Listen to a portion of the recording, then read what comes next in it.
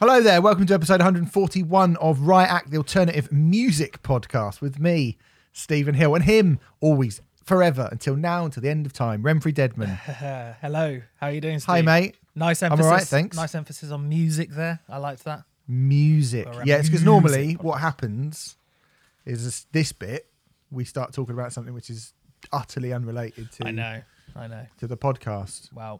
And I thought I just would emphasise that bit because I often wonder how many people go, oh, I'd like to listen to a music podcast. And then we start talking about Woody Allen or like your T-shirt or, Yeah. you know, the difference between coffee and tea. All subjects that have come up or recently. Police Academy. And they go, what is this shit? And Yeah. then turn off. So this is a music podcast. Give it 10 minutes and it'll turn into Give it 10 minutes. I mean, podcast. give it now, to be honest. I mean, on this week's show, this is proof. We're going to be reviewing new music from Dinosaur Jr., London Grammar, Big Brave, and Assertion. And we'll also be saying a big thanks to Signature Brew. Hooray! Hooray for Signature Brew, who sent a crate of beer to My me. goodness golly me. What a crate. What a crate. Lots of G sharp, lots of pink vinyl. Lovely stuff. Very happy. I was, not going to lie, Renfrey, I think I was pissed on Saturday. Ooh. That came on Thursday, I think. Okay. And I think on Saturday, you're allowed people in the garden and stuff now. My mate, I've been talking about my mate Stu, who we take one can, I take 2 cans. We'd have a socially distanced walk through the kind of fallow months of 2021. Yeah, littering. Yep. No, never littering, never. Not in the beautiful countryside of Hampshire, not a chance. And he was able to come and sit in my garden furniture. We kicked a ball around with his kids, and we ended up drinking one of each of the types of beers. So I had like 4 or 5 different cans. Lovely. I had a roadie, I had a G sharp, I had a polyphonic peach. Lovely. I had the berry one as well. They're sponsoring us. I should know what the berry one is called. The berry one. Everyone calls it the berry one. Yeah. I think this is slightly off tangent, but I had my first pint next to a pub, I should say, in quite a long time on Saturday. I was Where was that?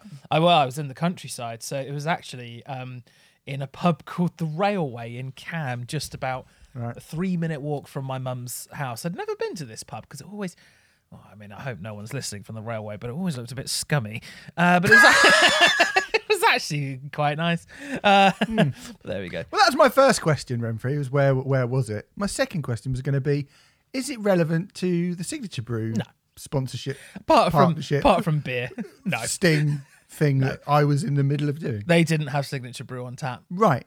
So I would probably say the information you've just given me Shut up. and the listeners is fairly interesting and innocuous, I guess, for a music podcast, not really relevant. So there's that. Just wanted to give a bit But of context. also, it's kind of a bit of a slap in the face for our good friends at Signature Brew. I would have had a Siggy Brew if they had it on tap or in a can or anything like that, but they didn't. I mean, it hasn't. They haven't infiltrated Cam quite, I don't think. It's just a tiny village in the middle of nowhere. I mean... Shithole. Sounds like a shithole to me. It's fine. It's fine. It's not. It doesn't serve Signature Brew. Fuck it. Fuck that place. Bomb it. Burn it down. Burn it to the ground. Ooh, okay. Go to signaturebrew.co.uk. They've spent a decade making better beers than the Railway. Pathetic little Railway shithole that you were wasting your life. I will say sad this. little life in. The beer I had was not as nice as any of the Signature Brew beers I've had. And There we go. I had a lovely time in my garden with the Signature Brew beer. This all comes down to this. Who do you want to be more like? Me or Renfrey? Right? I think we know. So go to signaturebrew.co.uk. Go to signaturebrew.co.uk. You can be more like me and you can get any of those beers I just talked about. One of their collaborative beers they brew with Mastodon, Idols, Slaves, Sports Team, Mogwai, Frank Turner, The Darkness, Enter Shikari. Their award-winning legendary pub in the box is still available and you will have a lovely time. And you can get 10% off all of your purchases when you put the code RIOTACT into the checkout. So go and do that. You made that really difficult for me this week, Renfrey. You made it any more so than usual? I don't think so. You know what to expect by now. Yeah, that's probably true. Actually, that's probably quite accurate. Hopefully, also, if you got a few, with that 10% that you've got off, maybe you can chuck a few coins our way, over on our Patreon page, patreon.com/RiotActPodcast. We have put up a classic album this week on Ben Folds' Whatever and Ever Amen, which we spoke about last week. Was fantastic. £5 tier, you get 2 of them. So you've had 2 weeks on the trot, actually, because you got the Gojira one, just went out the week before. Thanks for your feedback on that. Little bit of feedback on Ben Folds 5, kind of what I expected, really. Like, I'm hoping a lot of people discover that band. Because I don't know if, like, in the UK, we sort of spoke about it in the special, I don't know how big they are in the UK, but they're fucking great. Ben Folds 5 are fucking great and brilliant band. And those who were already in the know seemed very, very excited by it indeed, as they should have been. But no, amazing band and amazing record. Absolutely. And you should check that out. We didn't say what we were going to be doing next, so we might as well reveal that now. In 2 Mondays' time, our next £5 Patreon classic album special is going to go up. We're going to do another double because we thought on the back of doing 2 bands, I suppose maybe even three or four, really, because we've been doing Sigur Rós and the specials are pretty big. We spoke about the specials didn't sell loads of records. Ben Folds 5 are massive. We thought we want to tackle one of the big dogs in kind of alternative music. So you're going to get a double on Soundgarden.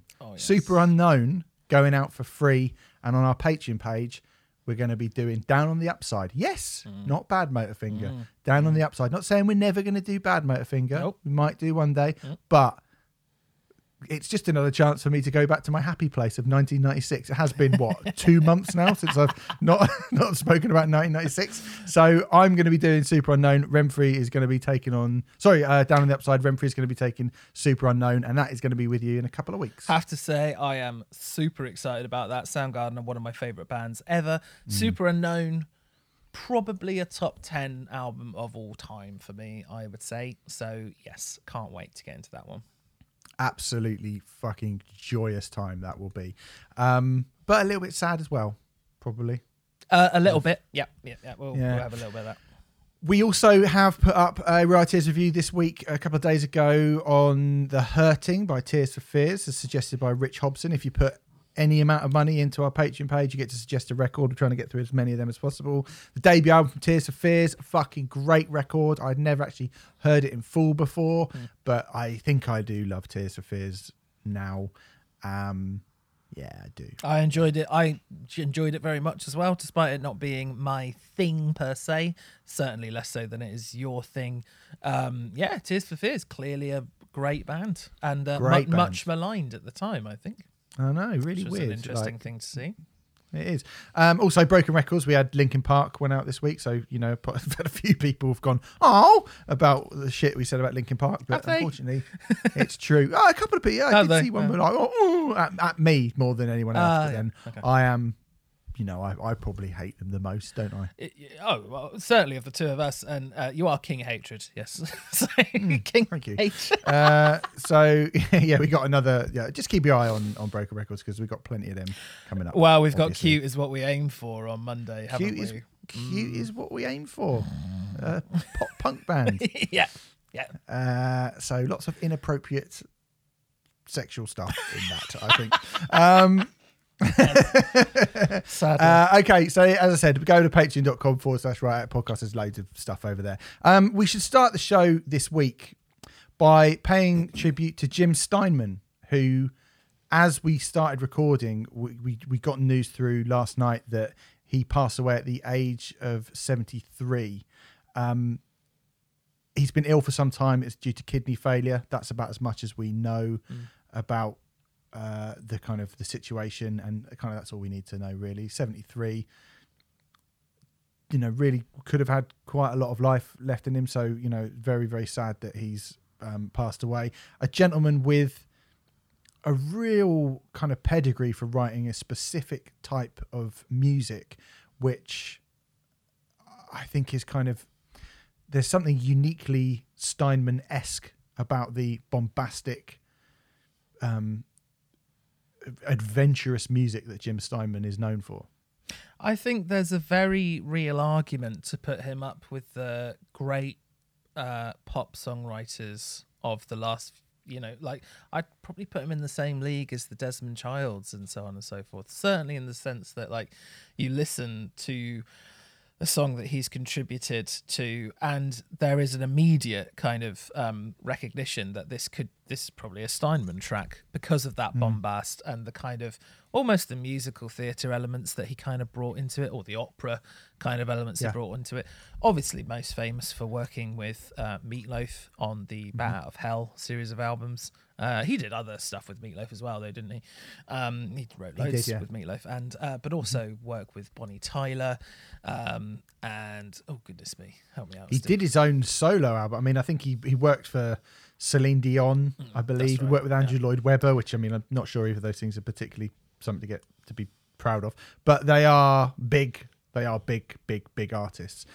He did "Holding Out for a Hero" by Bonnie Tyler, which know, due to it being towards the end of Short Circuit 2, I loved that track. I used to listen to it all the time, but I'd listen to it I had Short Circuit 2 on VHS, and I would just rewatch that chase sequence at the end of Short Circuit 2 over and over again because I need a hero. Love it. Short Circuit 2.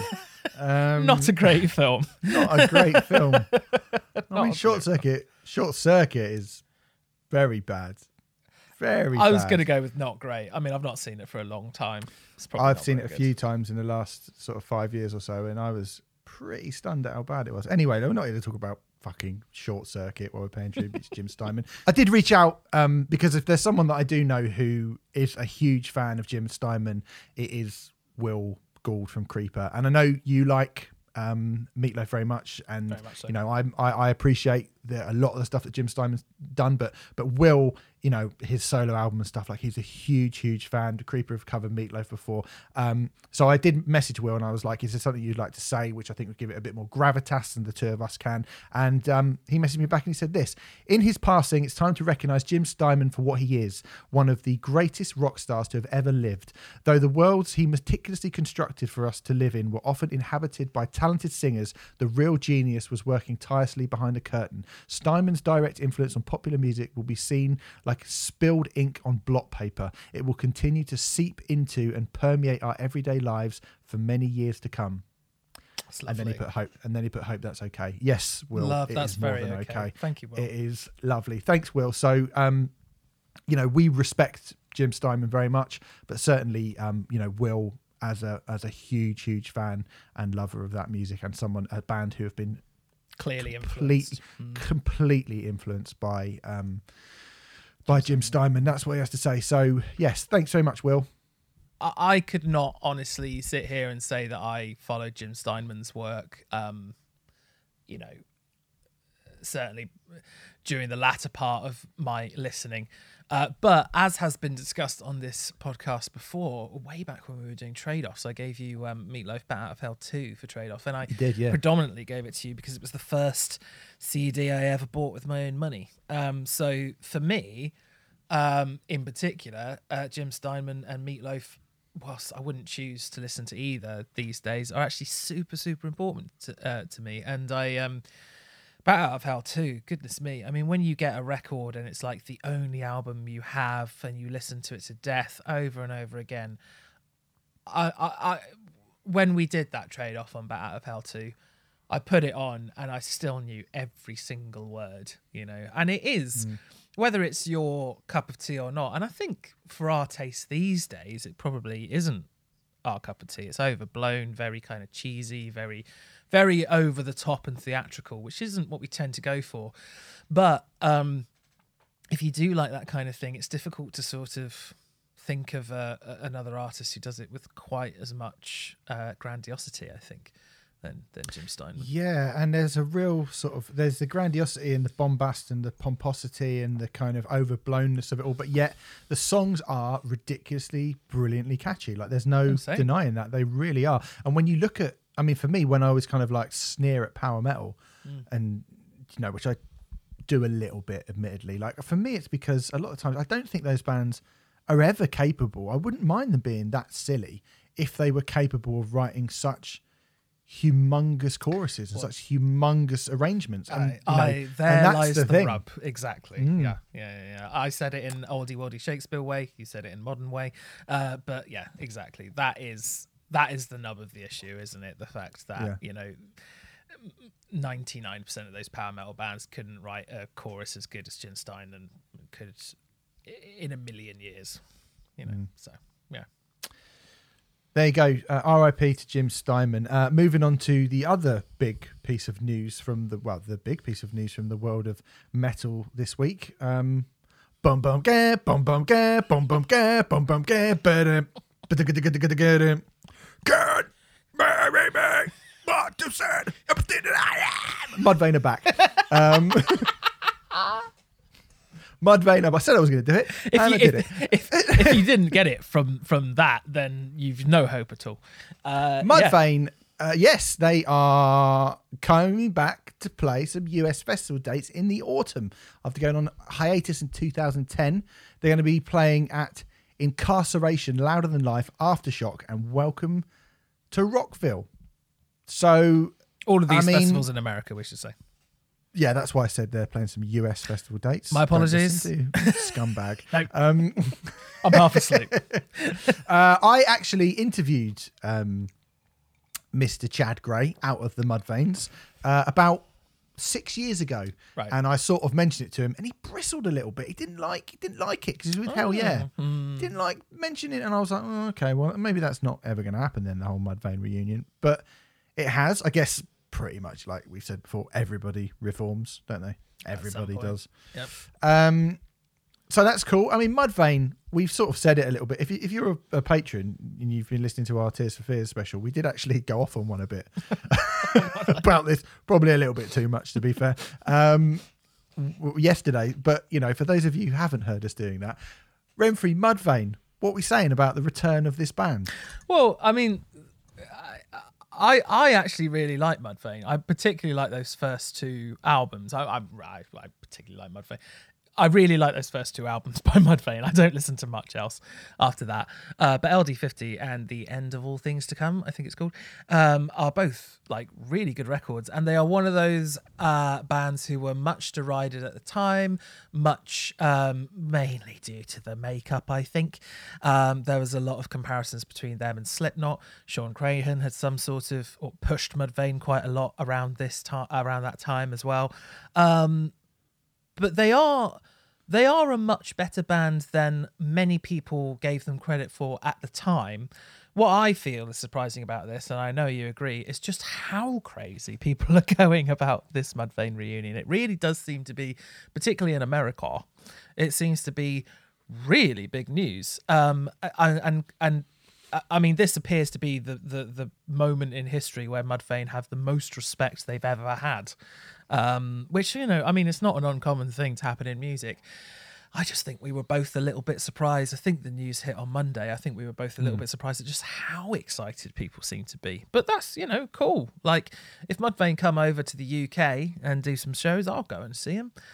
It's been years since I've seen Mudvayne. I never saw them at their own show either. So, and if they were to do, I would have thought that a large part of the set will come from those first two records. Would be my guess. Absolutely. I would imagine it would be heavily weighted in that kind of earlier stuff. Definitely. Yeah, Mudvayne are a funny one, aren't they? Because, they were kind of heavily derided. And when LD50 came out in the year 2000, I did not want nu metal at all. So I did sort of look at them and go, nah, no chance. And then I think I heard Nothing to Gain on a Kerrang CD, and I was like, wow, this is a really good song. Really and I got the record and I was like, this is a lot better than I imagined it would be. And certainly I think one of the things I did say, if you've heard the writer's review when we were talking about this, and I stand by it completely, is that you've now got this thing, like everything in music, the sort of cyclical nature of something where if it's new, elitists will sort of shit on it. Or I don't like the word elitist particularly, but like people who are kind of deeply ingrained in that stuff will shit on it, and then it will be kind of critically reappraised by the people who discovered it, who have got older at the time. So everything's going to come back and be cool at some point. But Broken Side will reform, and people will be like, "Oh my god, Broken Side are back, amazing!" Like that will happen, unfortunately, but it probably will happen. Sadly, it happens with everything. I mean, I think Limp Bizkit are probably cooler now than they've ever been. Undoubtedly. Yeah. Not even debatable. I mean, we were saying this about Tears for Fears, who had a tough 90s or whatever. I remember kind of when you get back to 2000, middle of the early 2000s, I suppose, the idea of grunge, like if you're like, you can start a grunge band, was now like there's loads of them. Nothing fucking cooler than being in a kind of 90s sounding band. Like and all of those bands are considered really, really fucking cool. Yeah. People are kind of reappraising things all the time, going, oh, actually, it was really, really good. And I guess Mudvayne are just the latest example of that happening. I think they're a pretty good band. I mean, I can't get too excited about it. I think our friend Adam Valley, who's not in the Armed, said he's not. Sorry, everyone. He tweeted that our Mudvayne for Arctangent headliners. I mean, imagine thinking that. Me. Yeah, I know. Okay, kind of pretty ridiculous suggestion, to be fair. But at the same time, I think if Mudvayne played Arctangent, if Mudvayne got announced for Arctangent when it was first a festival, people would have gone fuck off. Whereas now, I think they probably would go down really well. I think they'd go down well, and I think Mudvayne, they'd probably only play Arctangent if they got quite high up on the bill. I don't know. They'd have to headline. I don't know if Arctangent is the right place for Mudvayne. Although I don't think it is either, to be honest. But I think that having said were that, they there? Having said that, I understand where that comes from, because obviously, again, there were a lot of people who were just like, "Oh, Mudvayne, they're just another new metal band." They're not really a new metal band at all, really. No. They share a lot more in common with Tool than they do with Korn, I would say. I mean, they have some DNA with Korn, but not as much as they do with Tool. And they, I when Mudvayne came out in 2000, I was really snooty about it. I was just like, oh, I don't need this in my life. And then, a few years later, I'd actually properly sat down and listened to LD50. And there's some really awesome stuff going on that record. It's also their bass player is unbelievable. It's unbelievable, yeah. And there's some really amazing. There are some quite idiosyncratic things about that band. There's some things that you listen to them and you go, well, that's Mudvayne, And we always say that's a sign of quality, and it is. I'm not like bowled over, super insanely excited by this reunion, but I'd like to see it, and I'd be curious to see what kind of rooms they'll play when/if they come over. What do you think Mudvayne would do? Ooh. That's a question, isn't it? Damn, what would they do? I'd say at least Forum, which is 2,000 cap. Yeah. But maybe even Brixton. I don't know. I think Brixton feels like a bit of a stretch. I was going to say Roundhouse or Forum. Roundhouse sounds good. Yeah, Roundhouse sounds good. I think I would be really excited by a Mudvayne show at Roundhouse. I think that would be a really good size, about 3,000 people. But yeah, I'm happy enough having Mudvayne back. There's definitely bands from that era that I wouldn't give a flying toss about, and Mudvayne aren't one of them. So, and as you say, the bass playing in that band, absolutely unbelievable. Shout out to John Niblock from Vassar, who's been flying the Mudvayne flag for his entire life, I think, and absolutely adores that band. But John's an incredible bassist as well, and he talks about all the time how he basically rips off Mudvayne all the time. So I think it's cool. I do think people are going a little bit OTT, but fair enough. I'd rather see that than, I don't know, I was going to say an American Head Charge reunion, but they never actually split up, did they? No, they played very high at Download about 5 years ago on the third stage, but quite high up, and I was like, why, lads, how have you done this? So there you go. Mudvayne are back. Yeah, I would watch them. I think I only saw them once at the Ozfest in 2000. I think I only saw them once. I think I only saw them once as well. And they were playing just before Tool, so I was sort of on the barrier for Tool, but craning my neck to see a bit of Mudvayne, so I didn't really see them properly. Yeah. Anyway, but yeah, would watch. And LD50 is a pretty good record. Yeah. So there you go. All right, good. Let's do some reviews then. Is it? Let's start with the 12th studio album from proto grunge legends Dinosaur Jr. The album is called Sweep It Into Space. It is, as I said, their 12th album, but their 5th album since their mid-noughties reformation. Their first since 2016's Give a Glimpse of What You're Not. You're as in you da. They're spelling it like that on that album, which I quite like.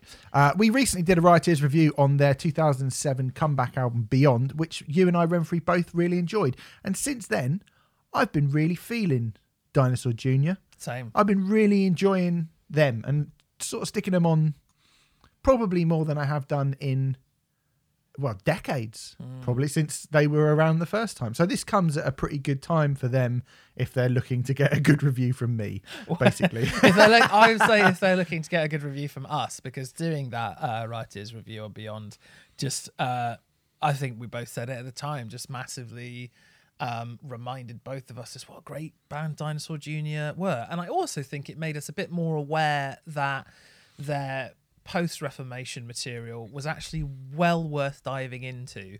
And in some cases, I mean, I ended up saying at the end of that Writers Review that I thought Beyond was my second favourite Dinosaur Jr. record of the ones that I'd heard, which is quite a thing to say of a comeback album, you know. But there you go.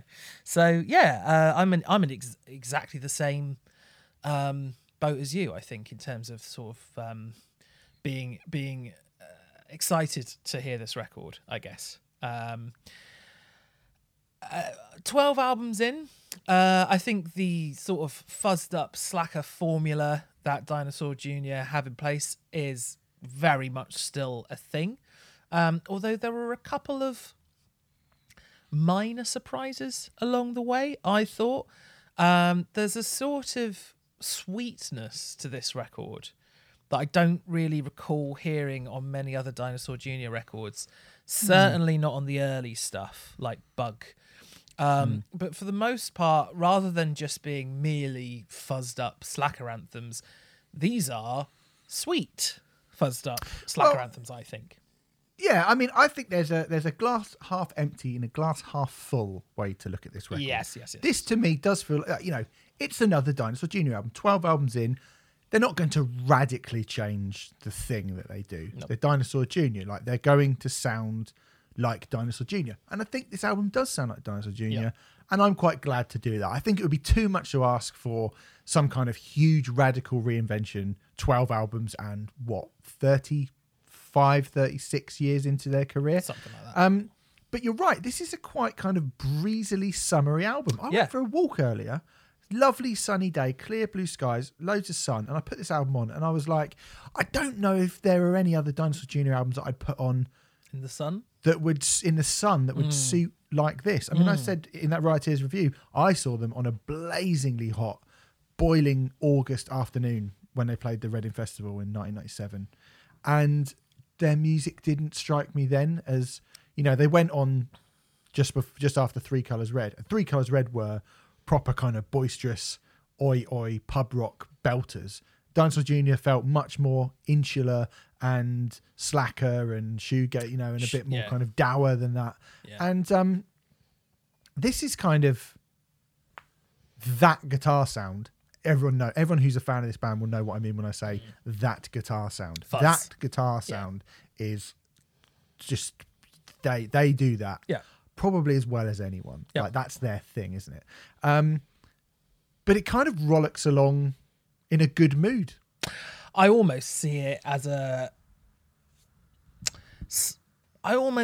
companion piece to Sunshine Rock by Bob Mould. I really was almost positive that you were going to say that, because I knew one of us were going to say that. One of us had to say that, didn't they? But that's what it feels like. It feels like, yes, it's what you're familiar with and it's what they do, but just in shot with a slight injection of this sort of sweet breeziness, which I should also say, I keep saying this word sweet, and I do think it's the right word, but it never oversteps into saccharine either. And I think that's quite a difficult I think they're balance. Too cynical for that. I agree. But that's why it's nice when you get a record that is a sweet record from someone cynical. It always kind of pushes it back. And you don't get that sort of bloated Linkin Park One More Light saccharine mess. This doesn't go anywhere near that. in the slightest. But there is a sweetness to it. Songs like Garden, which has this huge anthemic It's chorus. such a weird comparison. Sorry, just for a minute. It's such a weird comparison with Linkin Park that it almost feels you're putting it out in just to shit on Linkin Park. And if that's the case, Remfrey, then I wholly applaud your tactics. I actually did it because I said the word saccharine and I realised I said saccharine a lot during that broken record. But it's not like that in the slightest. Garden has that awesome anthemic chorus. I guess it's a ballad of sorts. It feels like a ballad for Dinosaur Jr., even if it isn't a traditional ballad. And then there's Walking to You as well, which also has that anthemic chorus thing. And J Mascis just makes 3 words, I know why, sound like this massive, immense hook. Which is quite a thing to do with very, very little. I think songs like I Ain't and I Ran Away are coated with that sweetness as well, without ever becoming saccharine. I really like this record a lot. I guess we had a sort of similar thing. This is going to sound like a bizarre comparison because it absolutely is. We sort of had a similar thing last week with Cannibal Corpse, in that, like, it's difficult to get super, super excited about a record when they're this far into their career. But that doesn't mean they're not doing good records. Someone had a go at us on Twitter for not being nice enough about the Cannibal Corpse record. I was like, we were really nice about it. We just said it sounded like Cannibal Corpse. Yeah, I don't really understand. I guess it kind of comes down to how much you like these bands in the first place, doesn't it? And like Dinosaur Jr. is a band that both of us have sort of said that we both really, really like. I think Cannibal Corpse, you're definitely a fan of. I admire Cannibal Corpse massively. But I guess the difference with an album like this and that Cannibal Corpse record for me is just because I like this band more and they're more interesting to me. And it does something a little bit like there is a certain, as you just said, if you wanted a Dinosaur Jr. record to be outside in the summer with, this is probably the most likely one you'd go to. Yeah. It serves a purpose, you know. Whereas I can't see a purpose beyond Violence Unimagined just being another Cannibal Corpse record, really. Like a good one, like a very good one, but you know, beyond that, it just doesn't really. I think it's like to make that comparison. This is a sort of summary one. I think the Cannibal Corpse record is a like the ferocity, the quickening of it. It's a fast record. Like that is one thing I will say for it. But then I think Kill, which we spoke about, Kill being a great record, and I think Kill has that pace to it as well. Precisely. I think the songs on Kill are kind of better, probably a bit better in the main. So yeah, whereas Dinosaur Jr., I'm not sure they've got a record that I've heard that sounds quite this bright and breezy. So I think it's definitely they're bands who do a certain thing. Both of them are bands who do a certain thing, and they can kind of veer towards slightly different flavors. It's just I think this particular flavor on the Dinosaur Jr. album is a more different flavor than, say, what Cannibal Corpse. The differing flavour of what Cannibal Corpse are doing on that record last week, which is a flavour that they have sort of dipped into before. I just want to say one last thing on that. When Dinosaur Jr. first came out, they were copied to buggery. They were copied over and over and over again. Steve Albini made a reference. We did Slint Spiderland, and Steve Albini made a reference at the beginning of his review, the 10 fucking stars review that he gave Slint Spiderland, that every band at the moment just sounds like Dinosaur Jr. And back in 1991, that was probably the case. There are a lot of bands doing what Cannibal Corpse do right at the moment. Maybe not to the same standard. I think the majority of them don't do it to the same standard as Cannibal Corpse, but death metal is a genre which is being done to death a lot and will probably continue to be. Whilst Dinosaur Jr. were, whilst this sort of slacker pop thing was like huge in the early 90s, it's difficult to think of loads of bands that are doing this sound now. It's not original. They're also one of the first ones to do it as well, Dinosaur absolutely. Jr., whereas Cannibal Corpse, I mean, I don't know why we are making that comparison of probably why you'd prefer this record to the other one, even though they are quite weird comparisons. It's just but it's a bonkers. yeah, they're not bonkers. Cannibal Corpse didn't invent this sound, whereas Dinosaur Jr. kind of did. were one of the first bands to do this, and a load of people ripped them off. No one's ripping Cannibal Corpse off. They're ripping off the things that Cannibal Corpse ripped off, I guess. I'm just talking about veteran bands who essentially stick to a formula and do what they do over and over again, but why there is a difference between those two things and why there can be a difference between those two things. A lot of it comes down to personal taste. I like, whilst I would never ever compare the two bands because it'd be mad to do so, I personally prefer listening to Dinosaur Jr. than I do Cannibal Corpse. That doesn't mean Dinosaur Jr. are a better band than Cannibal Corpse. Well, I'll tell you what, I would have said, if you'd have asked me a month ago, who do I prefer, Cannibal Corpse or Dinosaur Jr., one, I would have gone, was a weird question. And two, and it is. Yeah. And two, I would have said Cannibal Corpse probably. But I have to say, in the last month or so, listening to Bug again and going back to Where You've Been and You're Living All Over Me and those albums, they're really good. And then obviously I listened to Beyond, and then you said I Bet on Sky was really good. Yeah, I really like it. So I listened to I Bet on Sky, and I was like, well, this is really good as well. And now this has come out, and again, this is really good. Yeah. It feels a little bit different from what they've done. I mean, I would say, Jay Massish has got some amazing riffs. I mean, there's a fair bit of mid-pace stuff on this. I mean, this guitar solo halfway through I Ain't, the opening song, it's just so amazing. I mean, the riff on I Met the Stones, there are so many great riffs on this record, but that's almost a Judas Priest riff played by like a slacker grunge band. Yeah. And Jay Massey just moans away like a grumpy old get in the background, but it's brilliant. But like a grumpy old git who sounds slightly happier than he has been before. Yeah, it's true. I mean, I think there's some stuff on this where I'm like, it's not necessarily entirely what I want from them. I think I Ran Away, it's got a kind of country lament to it that's kind of different. It's a bit more Lemonheads than it is Mudhoney. Oh, I like that song. But then I prefer, you mentioned Garden, which I think goes into a bit more Sebadoh territory. I assume, obviously Lou Barlow's influence on the band is awesome and massive, and he's great and whatever. But I mean, that feels a bit more indie than it does country, which I quite like. And there's a song in it called Hide Another Round, which I fucking love. Yeah. And it sounds like 1984 Black Flag if they were trying to cover REM. Oh, very nice. Very nice. Yeah. It's really, really good. The best riff on the record is Walking to You, which is brilliant.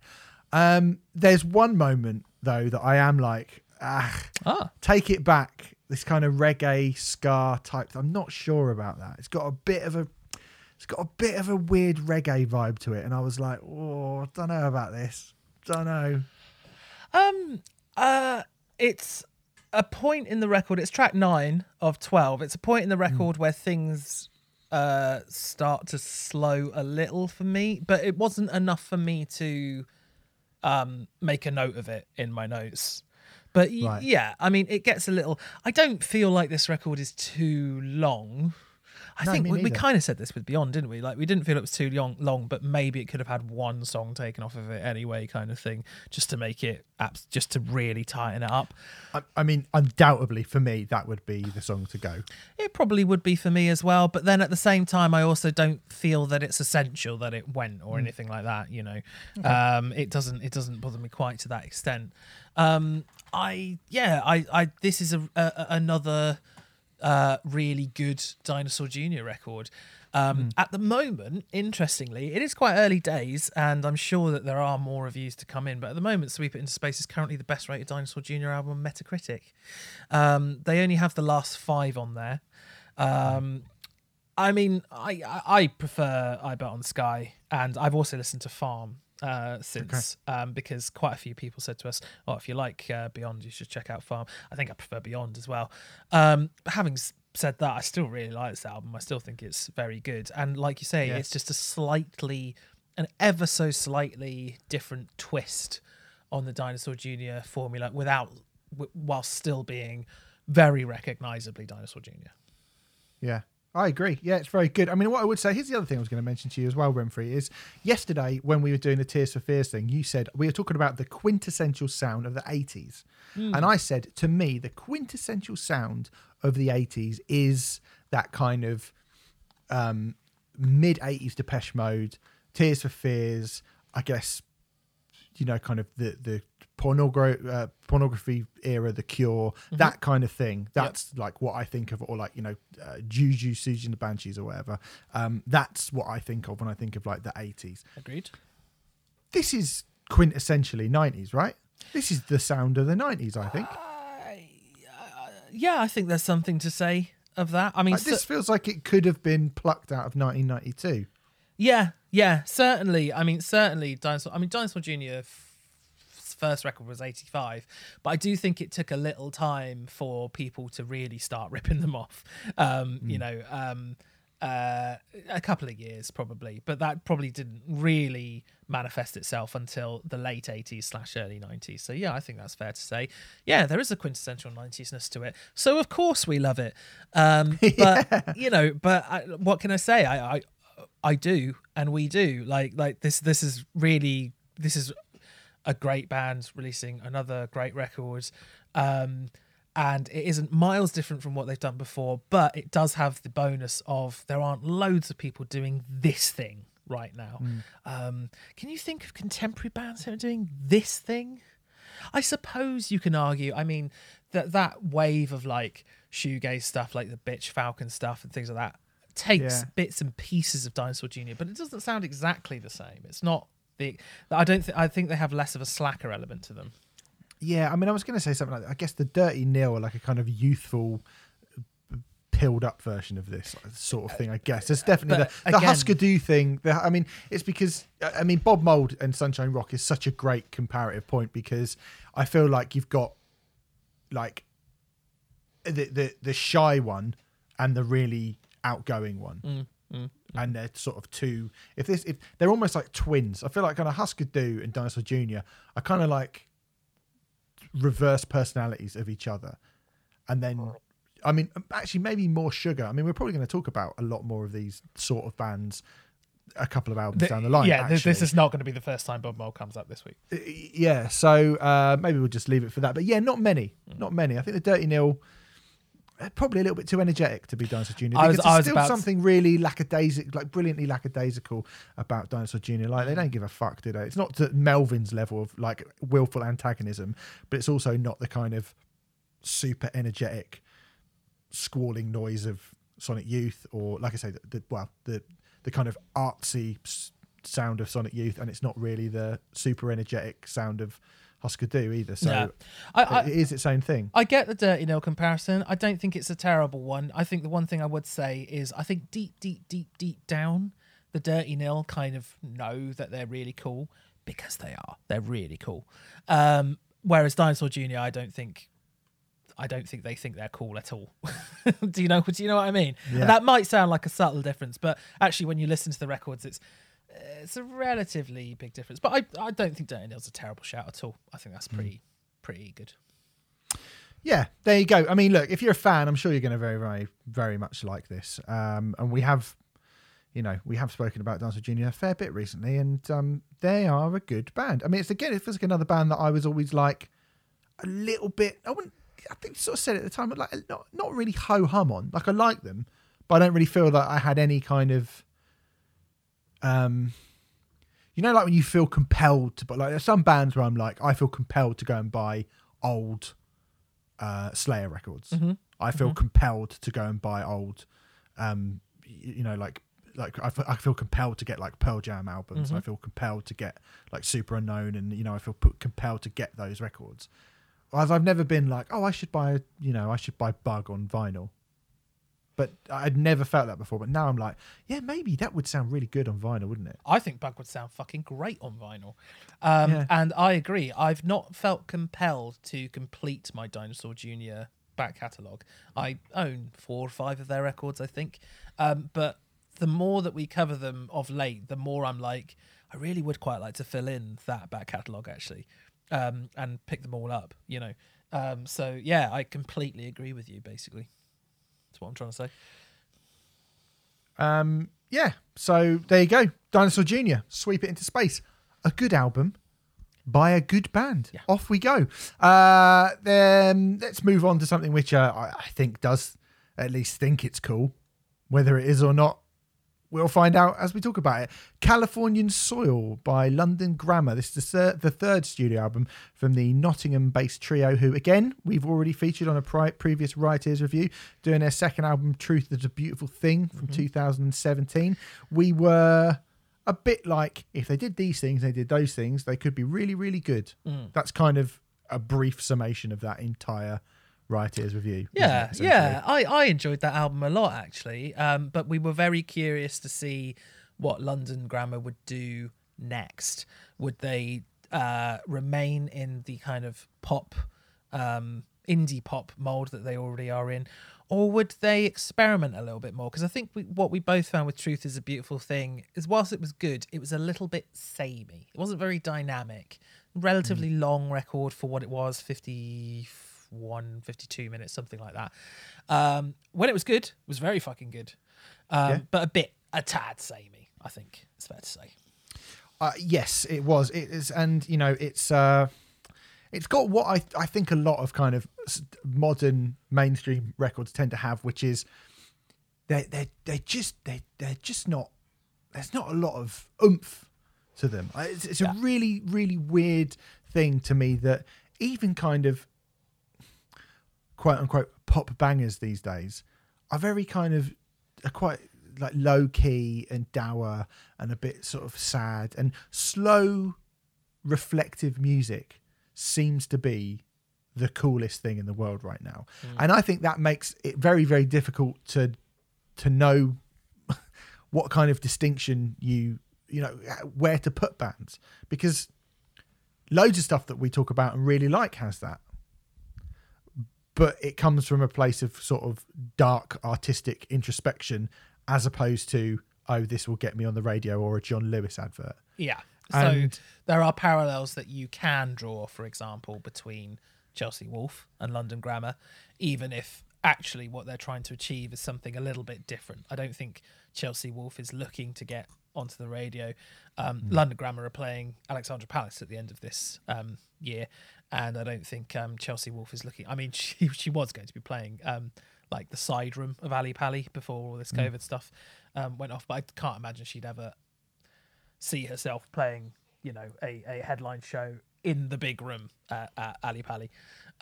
So yeah, there was a certain pop sheen that they were going for, which is like totally fine. It's totally okay for bands to go for that. I guess it's just slightly less to our tastes. You said that for this album you didn't want them to write something like Truth is a Beautiful Thing. You wanted it to be a little bit more experimental, and then maybe they would win you over. So have they won you over with this album, Steve? They haven't won me over. Okay. They haven't won me over. What they've done is they've made this is kind of a frustrating record in a lot of ways. I actually think it's frustrating because it is good as well. It might sound weird, but this is actually a pretty good album that is let down by a few things which make me sort of doubt the intention of it.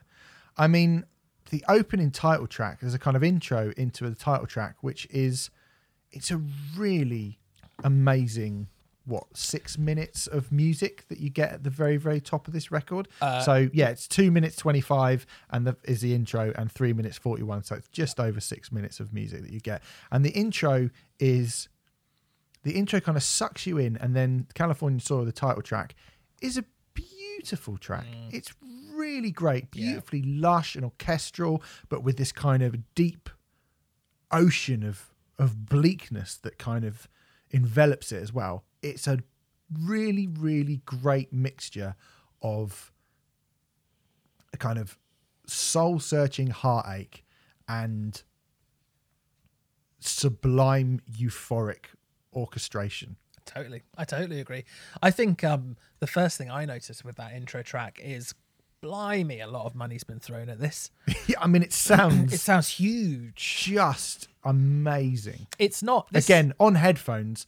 It is like it's impossible to do anything else if you've got this on in headphones. You just have to let it like soak you completely in its sonic soup. It's amazing. It's really, really amazing. When the album starts, yes, I would agree. The beginning of the record, it's so kind of powerful and so like, whoa, this sounds really huge. This might sound like a bit of a weird comparison, but that intro track reminded me of kind of the sort of orchestral overture stuff that Nightwish might do. That's the kind of grandiosity of it. It's really, really big. And initially I was like, oh wow, maybe they might do so, because there wasn't anything quite that grand on Truth Is a Beautiful Thing. So it did sound like, okay, there's a bit of progression here, and I think there has been some progression that's been made. I don't think this is a carbon copy of Truth Is a Beautiful Thing at all. And I think the album continues to be quite strong after that. The really chilled out... Missing the second track has exactly got what I was so much... There's a kind of angst to it. Yeah. Like, you don't hear a lot of like real angst in pop music, but there's a hell of a lot of depth and angst to that. And again, it sounds... The composition of where everything sits within it just sounds great. I mean, it's a really great sounding record.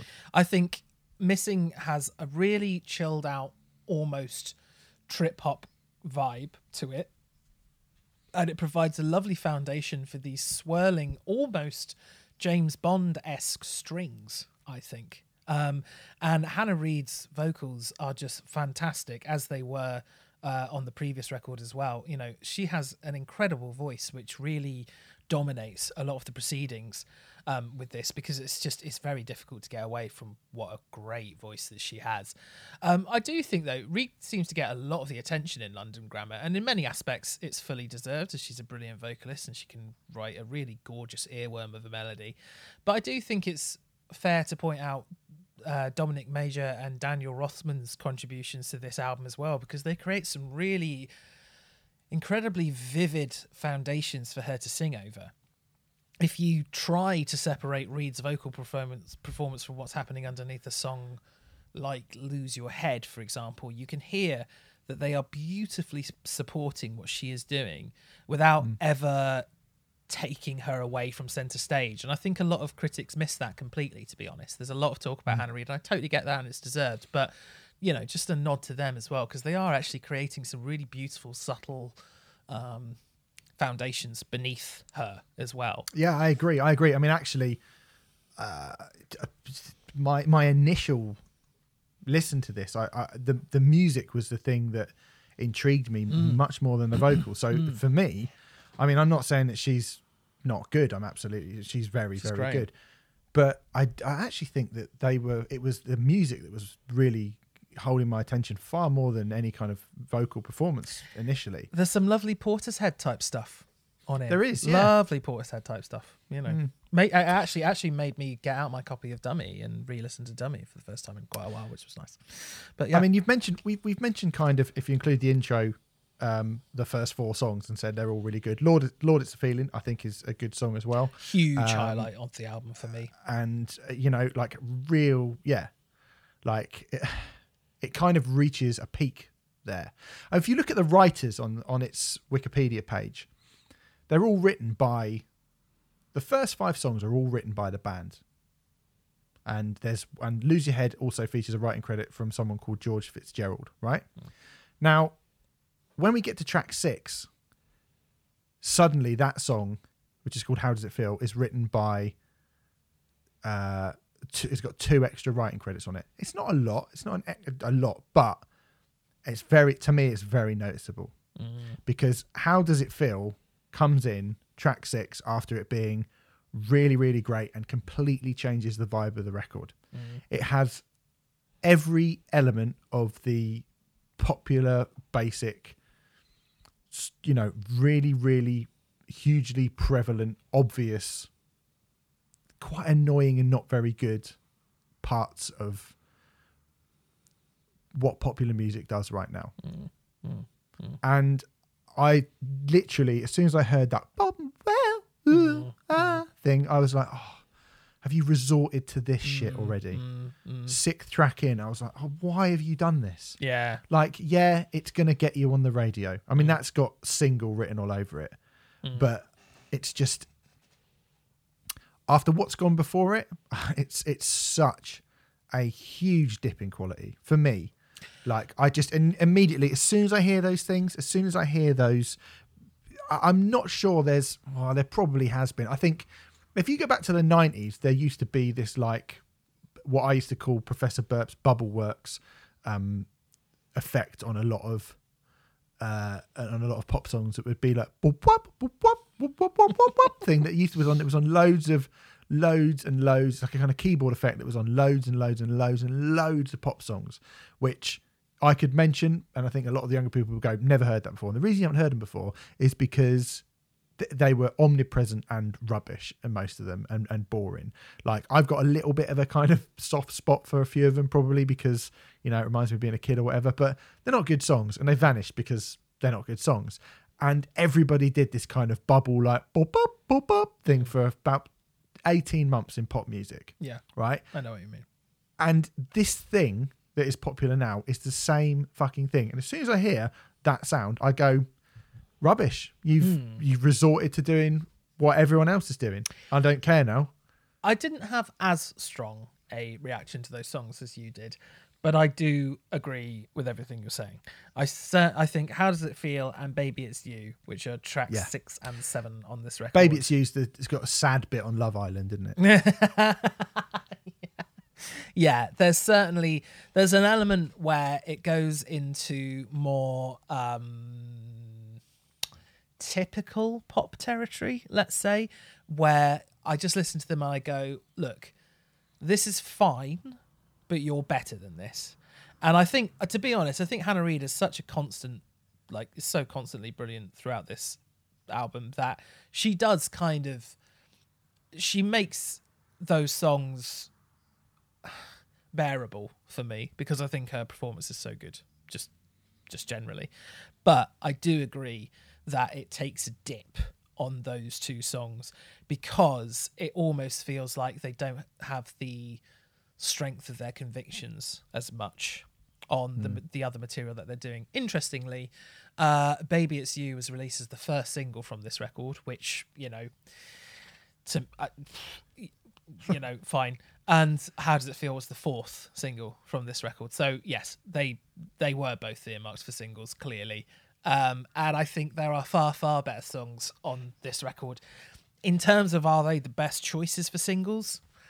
Arguably, yes, they are, because that's what a lot of radio likes. And to be fair, as we're talking about this record, it isn't number one in the UK charts at the moment, but it's going to be. It is currently outselling the rest of the top five combined.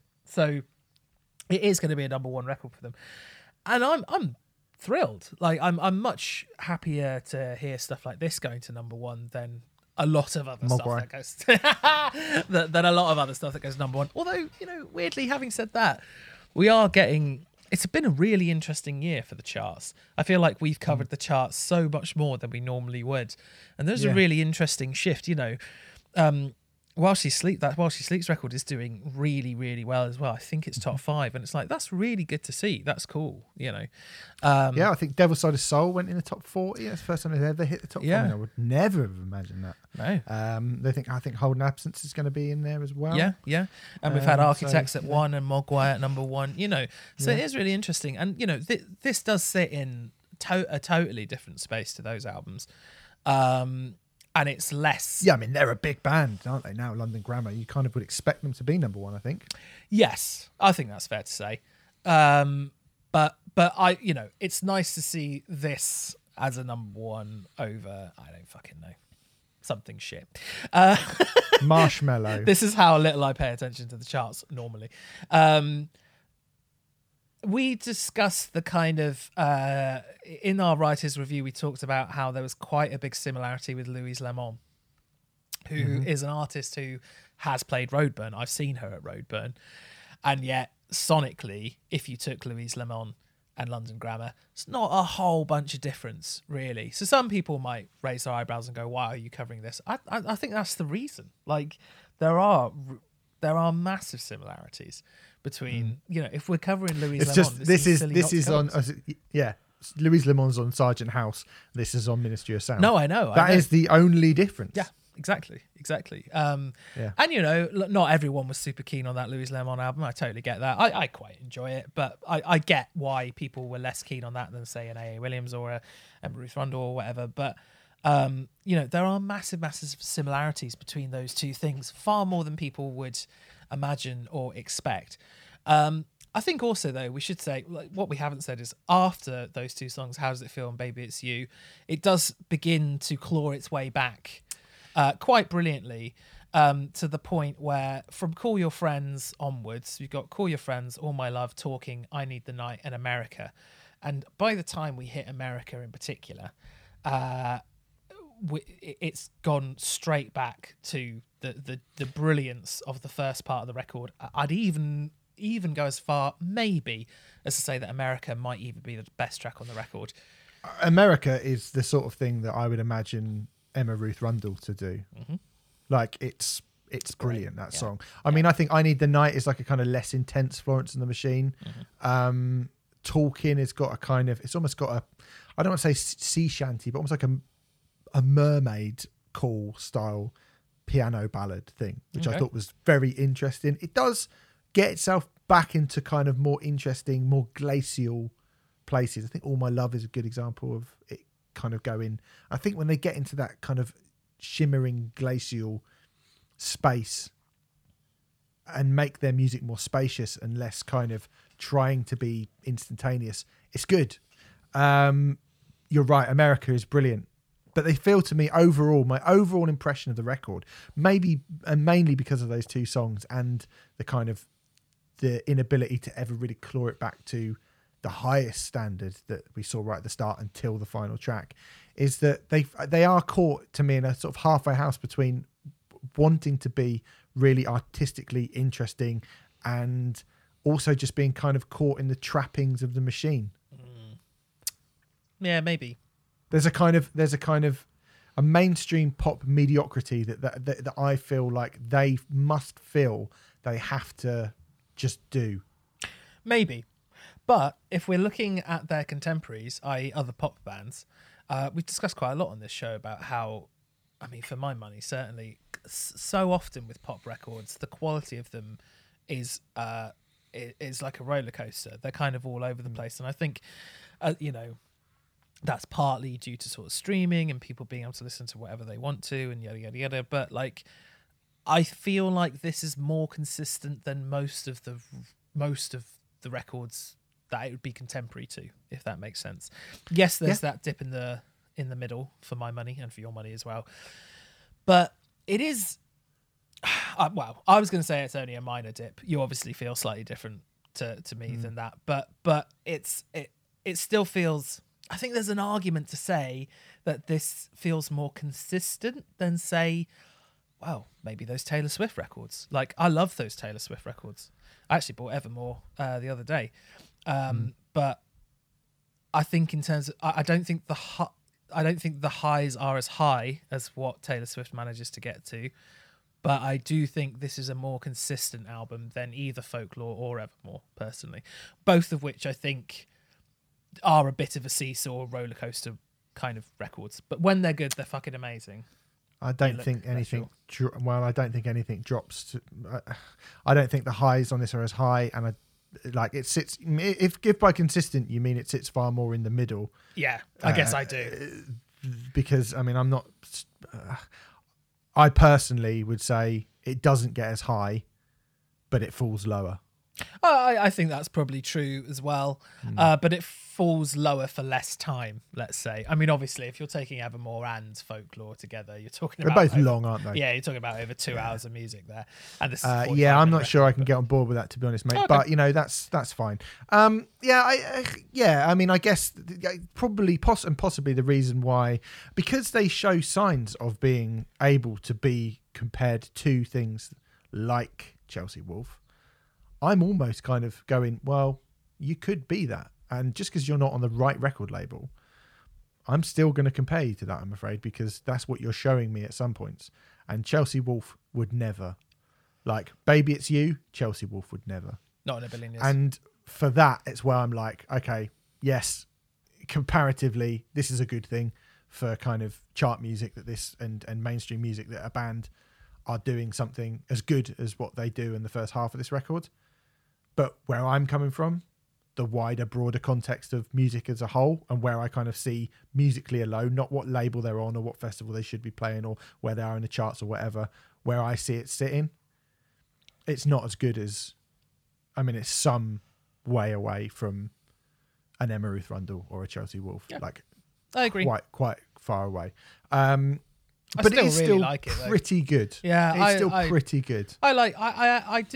I am very keen on this record, just because when the highs are really high, and I do think they're really good.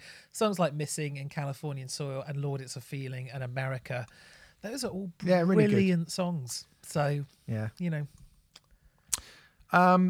Bit of a kind of just a little bit frustrating for me, to be honest. Just a little bit frustrating. Maybe I have too much faith in people to think that they would want. I don't think you do. No, I don't feel like I do, but maybe I do. Anyway, that's California Soil by London Grammar, and that is out now, and it's probably at number 1 in the album charts as you hear this. All right, let's move on to our third album of the week. It comes from the Montreal post-metal trio Big Brave. The album is called Vital. It's their 5th album. It's the follow-up to 2019's A Gaze Among Them. Now, I'm going to be honest here. 5 albums in from Big Brave, I didn't even know this was a band. Oh, really? Okay. You did, probably, didn't you, Renfrey? Yeah, yes. I was aware of Big Brave, I've been aware of Big Brave since their 3rd album, I want to say, which is called, I almost had Ardour. Yes, Big Brave, you called them a post-metal trio, which I don't think is inaccurate. I've always seen them as more of a doom thing, and as we have said on this show before, just not massively enamoured by doom generally. And Ardour was a record at the time which I really admired but didn't love, if I'm totally honest. I don't know if I've changed or if they've changed. I think it's probably more me, actually. But Vital, I've realised that there's actually a lot more to this trio than just sort of dismissing them as another doom act. Interestingly, in 2012, and I didn't realise this of Big Brave until we came to do this record, they started out as a sort of subtle, ambient, minimalistic folk song outfit, which is... And whilst little of those folksy roots remain, there are subtle indicators to their folk origins in the way that they use dynamics and silence. We talk about albums or artists who use silence sometimes on here. A.A. Williams and Sigur Rós spring to mind, but not that often. Talk, yeah. But not loads of artists do, because frankly, most artists are too scared to utilize silence. There's a really long period on this record that basically is complete silence, to the point where I thought my stream had cut out. Exactly, yeah, where like you're not sure if it's ended or not. I think something that really struck me the first time I listened to this album was the amount of fake endings the band have employed on this record, and there are so many, to the point where, although there are only 5 tracks on the album, listening to it without the track listing in front of me, it felt like there were all at least double the amount of songs on the album, because it was sometimes difficult to tell where one song actually ended and another began. A good example of this is probably Of This Ilk, which has a rather brilliant false ending that elevates it from being a bit of a slow no-goer, in my opinion, to something which is borderline like elegiac and brilliant. And that might, saying that it's difficult to know where one song ends and the other begins might give the impression that we're dealing with a band who don't utilise dynamics here. But I wouldn't say that with Big Brave at all. In fact, they're really good at utilising dynamics. It's more that the effect of utilising multiple endings over the course of one record gives the listener a sense of discombobulation, like being in the middle of a maze and not quite sure how close to the end of the maze you are, or even how close to the start of it you are. But I actually really liked that. It felt like I was in the grip of this weird journey, and I was quite happy to just let them take me along it, because it was really, there's a lot of dynamics and there's a lot of things going on with it. The other big thing to note is vocalist. I think the vocalist is Tazy Hudson from this band.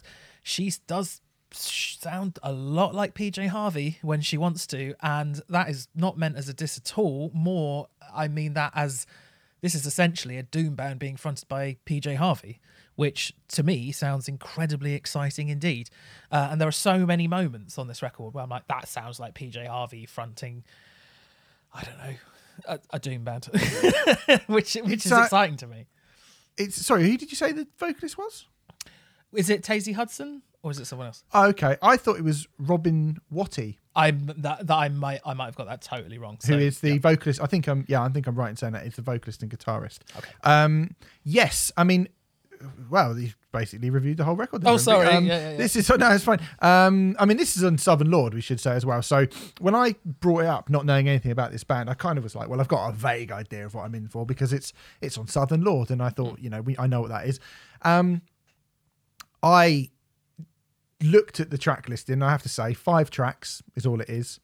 The shortest one being 4 minutes and 22 seconds, which actually is quite short, but the others are, I mean, 9 minutes, 8 minutes, 7 minutes. Like, it's a 38. They're big songs. 39 minute record. So it's a 39-minute record and 5 tracks. And I was like, oh, this probably will be quite an undertaking, quite a task to get into this.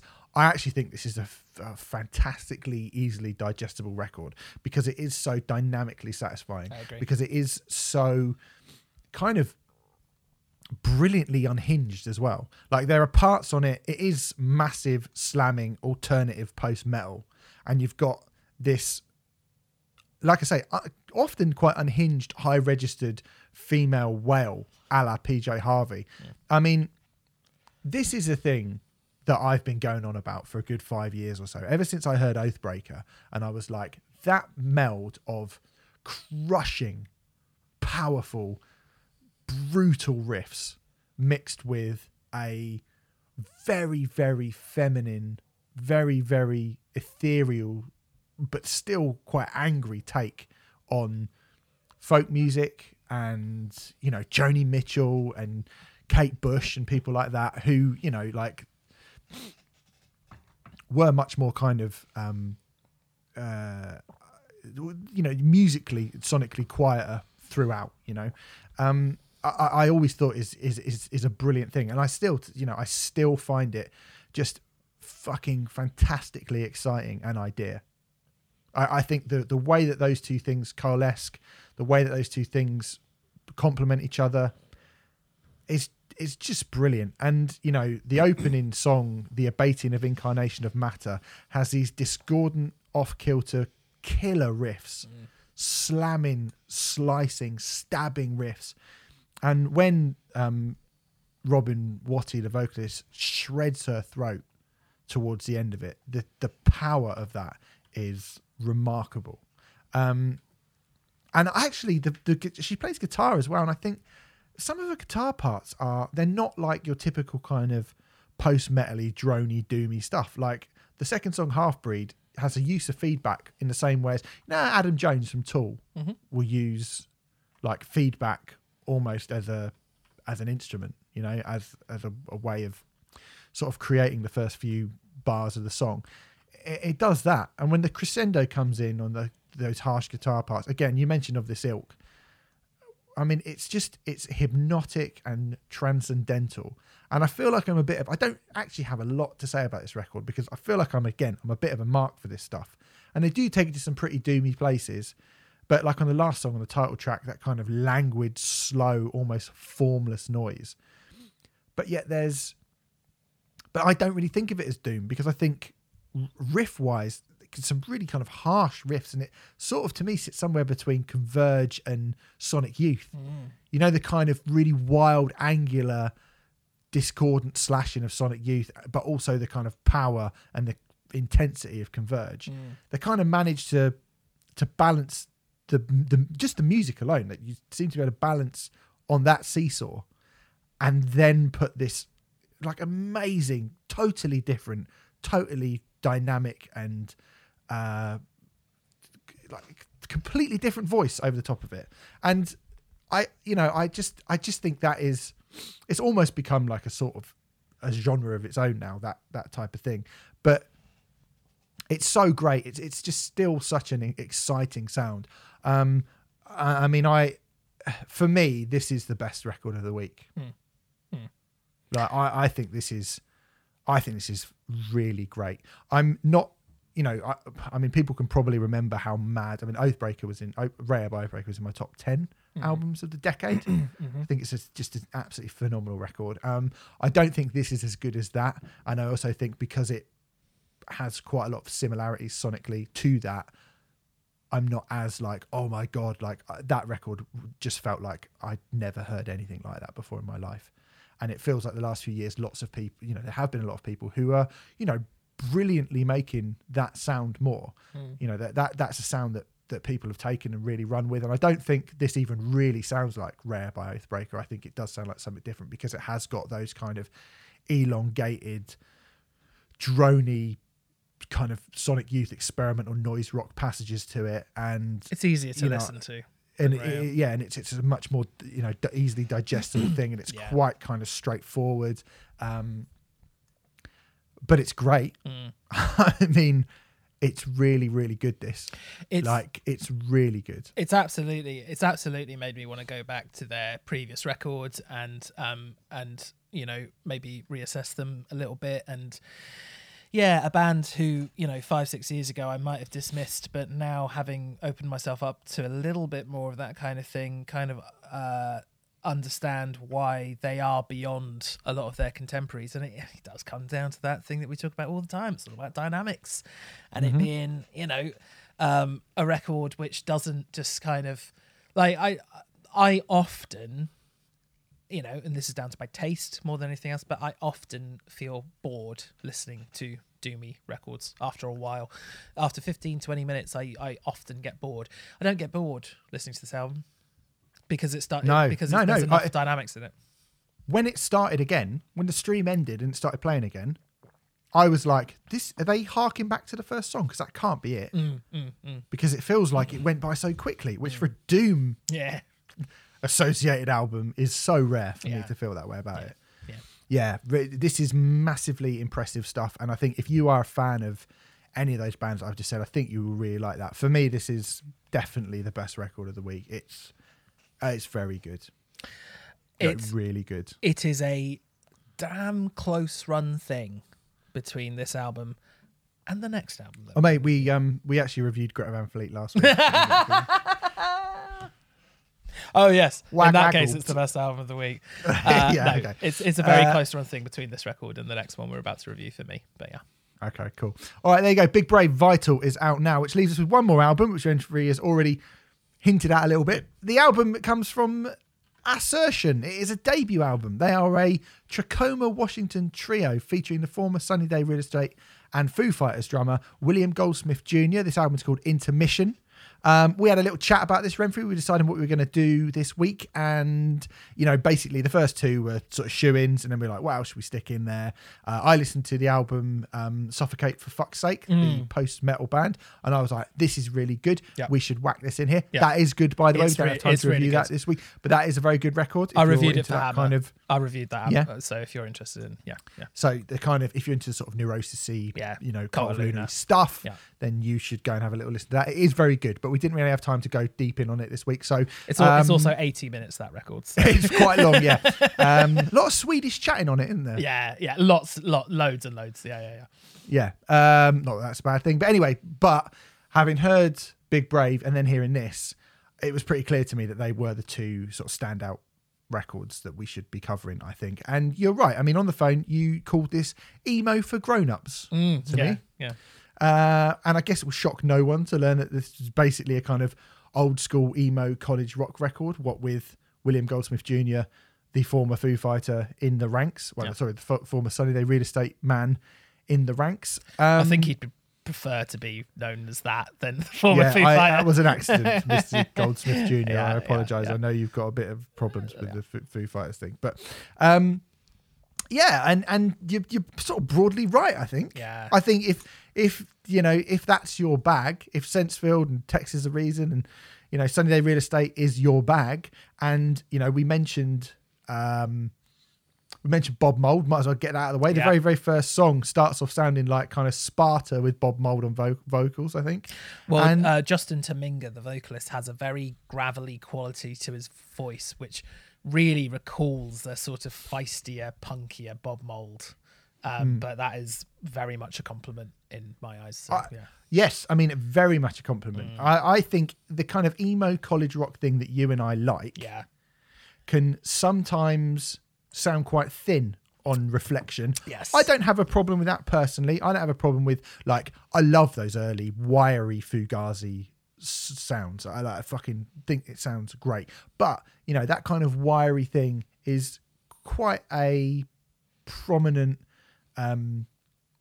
sonic thing that is on a lot of those emo records that you and I really, really, really love. Yep. Now, what's good about this is you've got a real sort of fuzzed up bass guitar sound and guitar sound on this record. I mean, Down Into the Depths, the first song, I was like, I really like this, but it has got that kind of like thing to the guitars, which give it just a warmer quality and made it a bit different. So it means it's not just the kind of emo stuff that I personally would be name checking on it. I mean, the second song is pure Smashing Pumpkins. We spoke about Siamese Dream for about 3 hours.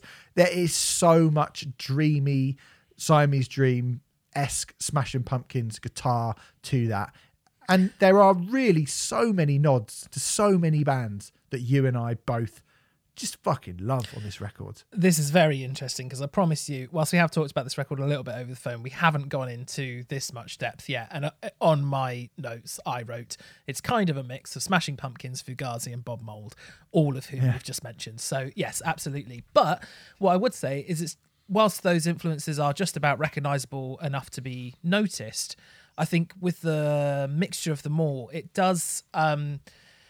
they do manage to create something that I'm not going to go as far as say unique, because I think that is a bit OTT, but it's certainly idiosyncratic. Yes. It's certainly something that, it sounds like them as opposed to just a kind of inferior rip-off of those bands. Because I don't think Pumpkins and Fugazi automatically fit together, but they've managed to do that quite well on this. And like you said, when you go back to some of those records, Texas the Reason or whatever, stuff like that, they do sound a little bit thin sometimes. I think that's generally down to those bands having very little money to play with. It's exactly what it is at that time. What's great about this, they don't really chuck on the distortion all that often, but when they do, it sounds fucking huge. It sounds really, really big, and it really gives the record a lot of dynamics and a really big sonic pull to play with. I was cursorily interested in this record purely down to William Goldman's involvement, who I've wanged on about how much I adore Sunny Day Real Estate on this record. Obviously, there's the Foo Fighters comparison stuff, but I think William Goldsmith is just a brilliant drummer, as he proves to be on this as well. But so I'm always curious about what he's doing. Gil Norton doesn't think so, but that's a story for another day. I'm always curious as to what he's doing, and I'm always curious as to what he's getting up to. But I don't know. I didn't have super strong. I wasn't super excited about this album, but when I heard it, I was like, this is really good. And I think it takes a few listens before it really worms your way in. I think if you'd asked me a week ago what's the best album of the week, probably would have undoubtedly said Big Brave and agreed with you. But the more I listen to this, the more that it worms its way into my ears and my brain.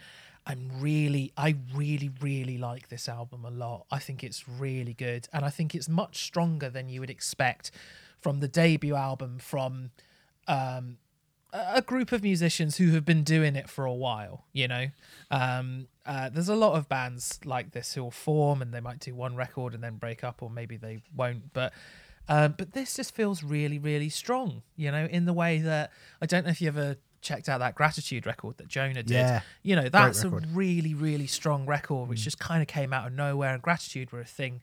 I think they were a band for less than a year in total, but it's just a record which it's just a really good record that I just go back to from time to time. And when I put it on, I'm like, yeah, this is great. I can totally see Intermission by Assertion being exactly the same sort of thing. Just a record that I go back to over and over again as the years go by, really. Yeah, I mean, it's like a kind of, it's kind of like a warm emo post-hardcore alternative rock 90s comfort blanket, this record. Yeah. I mean, you know, there's bits of Sugar and Therapy and even Prong a little bit when they get a little bit heavy. More Quicksand probably than Prong. But there's a kind of New York bordering on metal, like occasionally bits in it, because those riffs can be, like I say, when they step on the distortion, they can occasionally get quite heavy, not super duper heavy. It sounds like it should have come out on Revelation Records in like 1997. Like, it's just, I mean, they're absolutely not reinventing the wheel in any way whatsoever. No. They're not really stretching the sort of the genre in any wild way at all. But they've crafted 9 really good songs. I mean, they've literally, like, I think every song on this record is one that I'm like, this is a great song. Yeah, there's not a bad song on this record. And whilst I do agree with you that they're not pushing boundaries or anything like that, as I said, I think the mixture of stuff that they've got is enough to give them an identity of sorts. I mean, you know, getting like a really clear identity on your first record, very, very few bands manage to do that anyway. But if they did continue with this project and did a second and maybe a third, it's not insurmountable that might happen, I don't think. Yeah, they're a good band. I mean, The End. Like, you know, if you're one of us lot, either me and Renfrey, you know what me and Renfrey are fucking like old cunts generally about. That's not emo and all that kind of shit. Yep. If you're one of us, then I think you really are going to enjoy this record. And to be honest, even if you're not, I think there's enough sort of instantaneous, I don't want to go instant rock thrills like they're fucking Richie Blackmore's Rainbow or something like that. But do you know what I mean? Like, they're not doing Since You've Been Gone. You know, it's not like Dad Rock 2004 or whatever. But you know, there's enough kind of instantaneous riffs and stuff on here for you to go, this is a pretty good band. Yeah, I like this. I mean, I think you probably like it a little bit more than me, but I do really like it. It's good. Yeah, it's called Assertion, and the band are called. The band are called Assertion. The album's called Intermission, and that is it for the end of the show. Next week on the show, we are going to be reviewing the new Gojira album. Oh, yes. Yes, we bloody are. And some other stuff. Maybe Evile as well. Poor Evile. Can't put them in with Gojira. That's too much, isn't it? That's hard. Yeah. Well, I can tell you. I mean, we're definitely going to be reviewing Gojira, Manchester Orchestra, and Royal Bloods. Like, that's a given. I think that's fair to say. Yeah. I just noticed Evile and I was like, we might leave you Evile. We'll see. Yeah. Okay, go over to signaturebrew.co.uk and put the code RIOTACT in the checkout, and you'll get 10% off all of your own pub stuff, which is very nice. Don't go to the shitty pub that Renfrew went to. Waste of time. And we'll see you next week. Thank you very much.